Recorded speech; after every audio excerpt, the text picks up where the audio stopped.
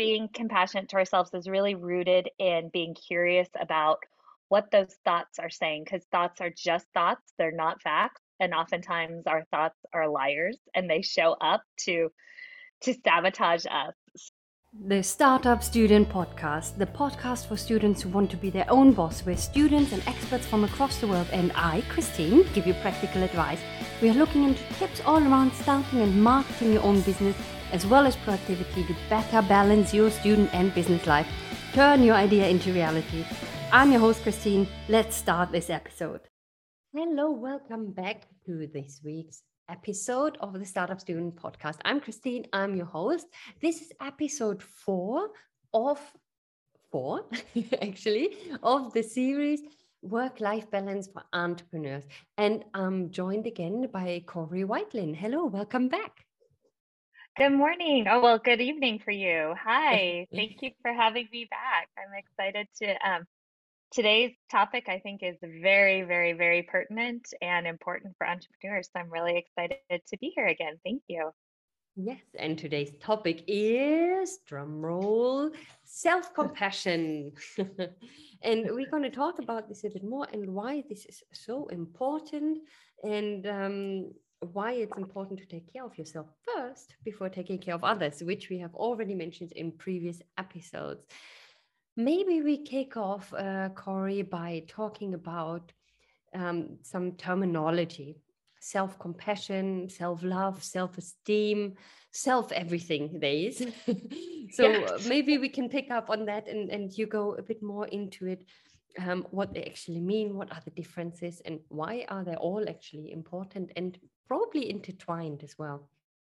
Yes, definitely. So, today I'd love to talk about the role of self-compassion and the role of self-esteem. I think oftentimes we use them interchangeably, and there's some really important yet subtle differences between the two. So self-esteem is the feeling, that good feeling we get about ourselves, based on how others perceive us and based on the feedback we get from others. So, for instance, if we're doing really well in a business, our self esteem for our business might go up. Or if we rock a call, our self esteem might go up. And that's important because that helps drive us. It helps us connect with others. It helps us stay relevant in our particular area of business. Yet it is all driven from outside sources. So if we are in a slump, or if we have a meeting that doesn't go so well, or we're not necessarily landing the clients we want to, that is when the role of self compassion becomes really, really, really essential. And so, self compassion is the idea of treating ourselves with the same compassion, love, and kindness that we treat other people. So self-compassion is really built from within, and it's built with how we respond to situations, how we talk to ourselves, how we treat ourselves, especially in times of challenge and in difficult situations. And Dr. Krista Neff is a self-compassion researcher, and she says that there are three elements of self-compassion. And so I'm just going to quickly kind of go over them. And the first one is self-kindness over self-judgment. So if you think about that time that you didn't land that big client, or the person you thought was going to sign on the dotted line for an awesome project did not, it's about being curious and treating yourself with love and kindness the same way you would treat a good friend if the same situation happened to them, over judgment. And the second one is common humanity. So this is where we understand that everyone feels these difficult, big feelings. Everyone goes through these challenges. This is a really good time to reach out to a group you might be in, fellow entrepreneurs that might have gone through the same situation, and really be vulnerable and talk about that we all have these feelings. We all have these feelings of worry, of overwhelm, of judgment, and that it's really normal. That it's part of being a human. And then the last one is mindfulness. And this is where we get very curious and mindful over what we're feeling and what we're thinking. And so rather than push away these feelings, we bring them in, we invite them in, and we treat ourselves with kindness and love at that time. And developing self-compassion can take a long time. It's a practice, it's a roller coaster. It ebbs and flows. So it's really not, there's not an end point of, oh, now I have self-compassion. It's really about being on this journey and treating yourself kindly in that way.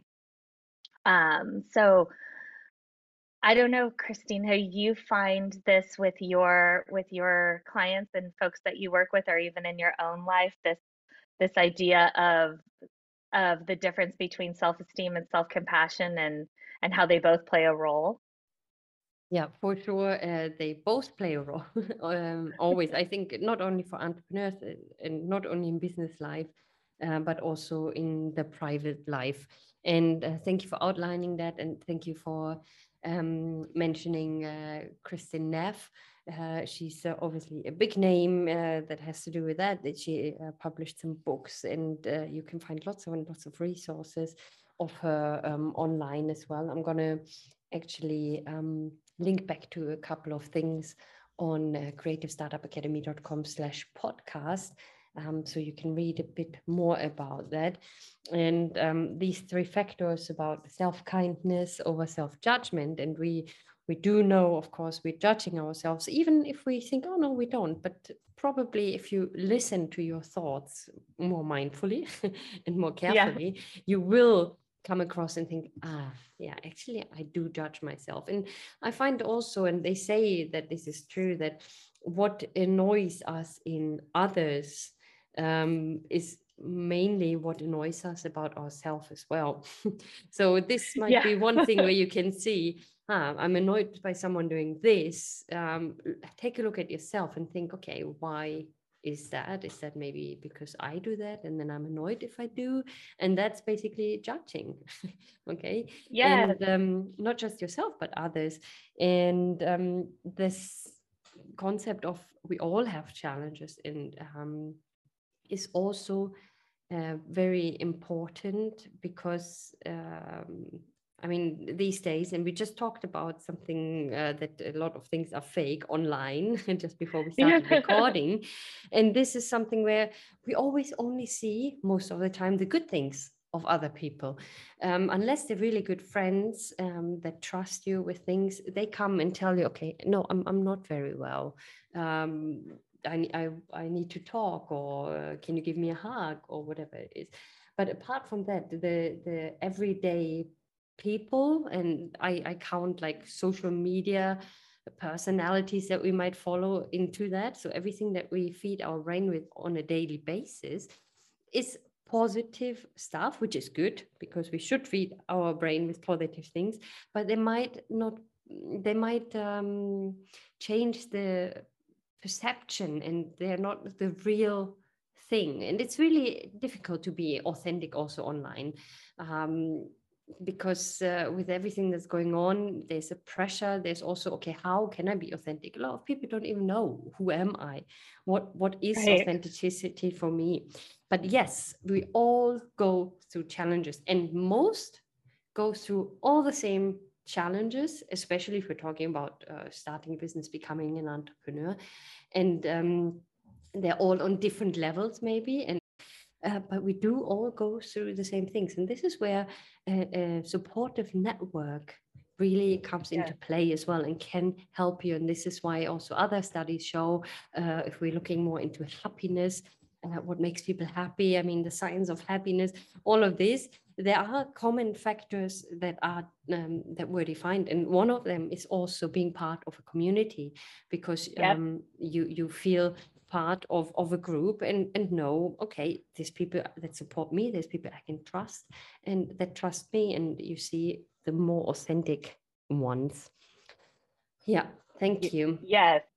And I think so strongly that especially for people starting businesses and entrepreneurs, it's finding both pools, right? Finding the pool of people that are in a similar situation with you, finding fellow startups, finding fellow coaches, finding fellow entrepreneurs that you can have these conversations with that are outside of selling, outside of networking.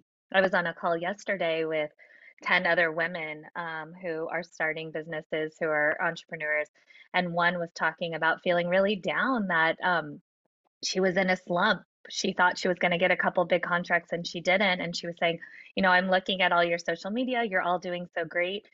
And it just, the room kind of exploded with this sense of, oh no, I feel the same way. And I thought I was going to be this far along in my business and I'm not, and I don't know why. So it's very, I think it's very important to find folks that are in that same race with you and hold hands and be supportive.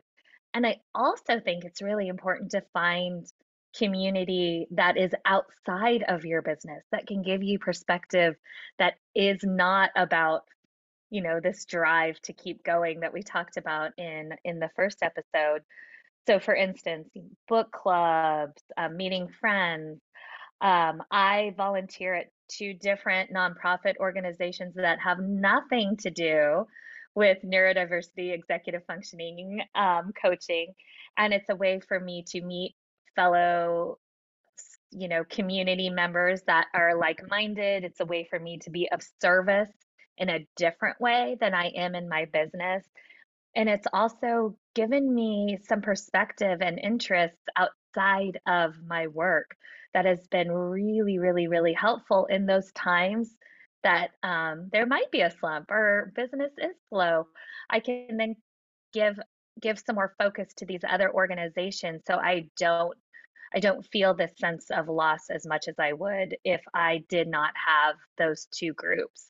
So I do think it's extremely important to find that community. And it doesn't have to be, going out every week and meeting up somewhere. It can be, a community online. It can be a community that you meet with quarterly. But finding people and other like-minded people that can support you. And also I love that quote that's, surround yourself with people who would say your name in a room of important people.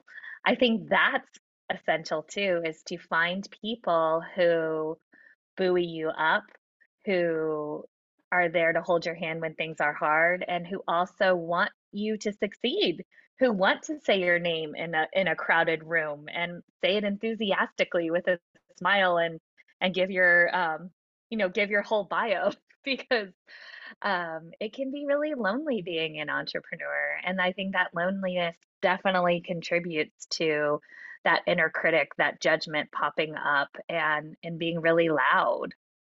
So I think I love that idea of finding your community. Yes, and talking about finding the community that it goes that has a similar journey than like you, so and entrepreneurs. However, finding also a community outside of that, like you said, is also very important. And that leads me actually to the next point, like taking care of yourself outside of working hours and making sure you have non-working hours. And we did touch on that on previous episodes as well, where you mentioned a story where you're sitting on the couch watching a movie with the children and they reminded you, but you're working, mom, because you were on the Yeah, computer. exactly. So switching off can be very difficult for someone who runs their own business. However, finding something that has nothing to do with your business and is anyway of interest um, Uh-huh. is really important. So finding some hobbies, maybe you like to sing, maybe you like to learn an instrument, maybe you want to learn a new language, whatever it is, make sure um, you look into something that you can do outside of your business. Yes, and making the time for it, right? That, Mm, circling back to what we talked about in the first episode, I believe it was the first episode of putting it on your calendar, making it a priority, making sure that you honor that and that you treat yourself to that appointment just like you would any other important um, calendar notice, right? And I think something that can be really interesting to explore is if there is not a group or a room or a hobby that is available to you. Everybody that's an entrepreneur or starting a business is a go-getter, right? By sheer force, we want to do something. So if there isn't something available, think about starting one. Think about starting a book club that's a specific book club. Maybe you love to read fantasy books, so start a fantasy book club, or get a bunch of folks together that like to go hiking on the weekend. Making, being aware that if it's not available to you, you have the agency to make it happen. And it can be really exciting to put that energy of wanting to start something, wanting to do something, wanting to, forge forward that we do to our business. It can be really exciting to do that in another area as well and can fill your bucket, fill your cup in a different way. So I encourage folks if it's something's not available to them, think about what they could do and think about who they could gather and maybe meet some new people or get closer to folks that you haven't seen in a while or even it doesn't even have to be a group. It can be a solo adventure as well, but thinking about what it is that would light that fire in you and fill that part of your cup that isn't necessarily always filled when we're grinding all day, when we're on the grind. Yeah, and also, I'm a person who always needs to have this sense of achievement. So I need to have finished something. I need to have achieved something, and I've learned over the time that this doesn't have to be a big thing. This can be little things. This can. I'm really getting a kick out of finishing my to-do list of the things, or my today list, as I call it, the things I wanted to get done that day. I'm like, I'm really celebrating getting things done and crossing things off the list. I love that. And I carry that also into my private life. I used to, and this is very extreme and a bit strange probably, but I used to have to-do lists for my private things. So, meaning things, washing the dishes or cleaning the bathroom or watching this one video about something or watching the documentary. I don't do that anymore, so I got a bit better to being too obsessed or having a list and crossing things off. However,